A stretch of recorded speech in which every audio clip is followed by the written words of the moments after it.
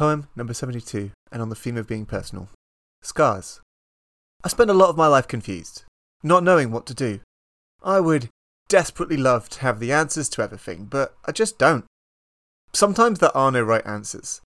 Sometimes this means I make a fool of myself. Those are times I can deal with. This is dedicated to a friend who will likely never read this. One skill I've wanted badly from a young age is to notice things other people don't. And if I didn't notice something, I would then pretend that thing defines a person. I wanted to notice the colour of your eyes, if you have dimples when you smile. I wanted to notice most of all if you're having a bad day, so I can offer you kind words so I can see if you have dimples again. What I wasn't prepared to notice was your scars. My mind jumps to 1,000 conclusions while concluding nothing. I have to remind myself that I am not Sherlock. I can't tell your past. All I know is that some scars don't heal regardless of time. All I know is that you are fighting.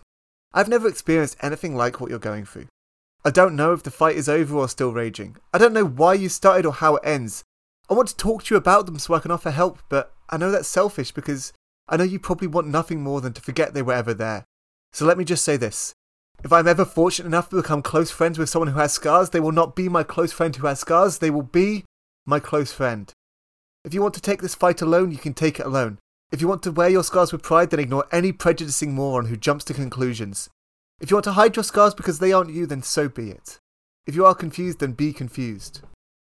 Just know that to me, those scars do not define you any more than the colour of your eyes, any more than your dimples.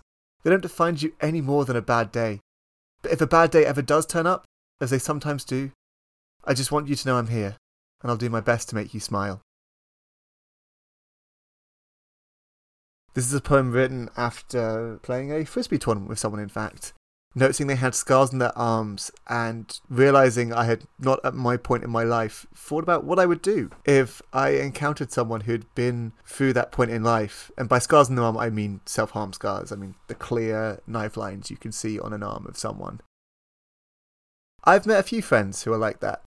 And I'm very glad I took the time to write this poem and to think it out. And I'm not sure I necessarily have the best response. I'm not sure if I'd still respond this way, but I think the act of stopping, thinking and working it through myself, I really like this poem.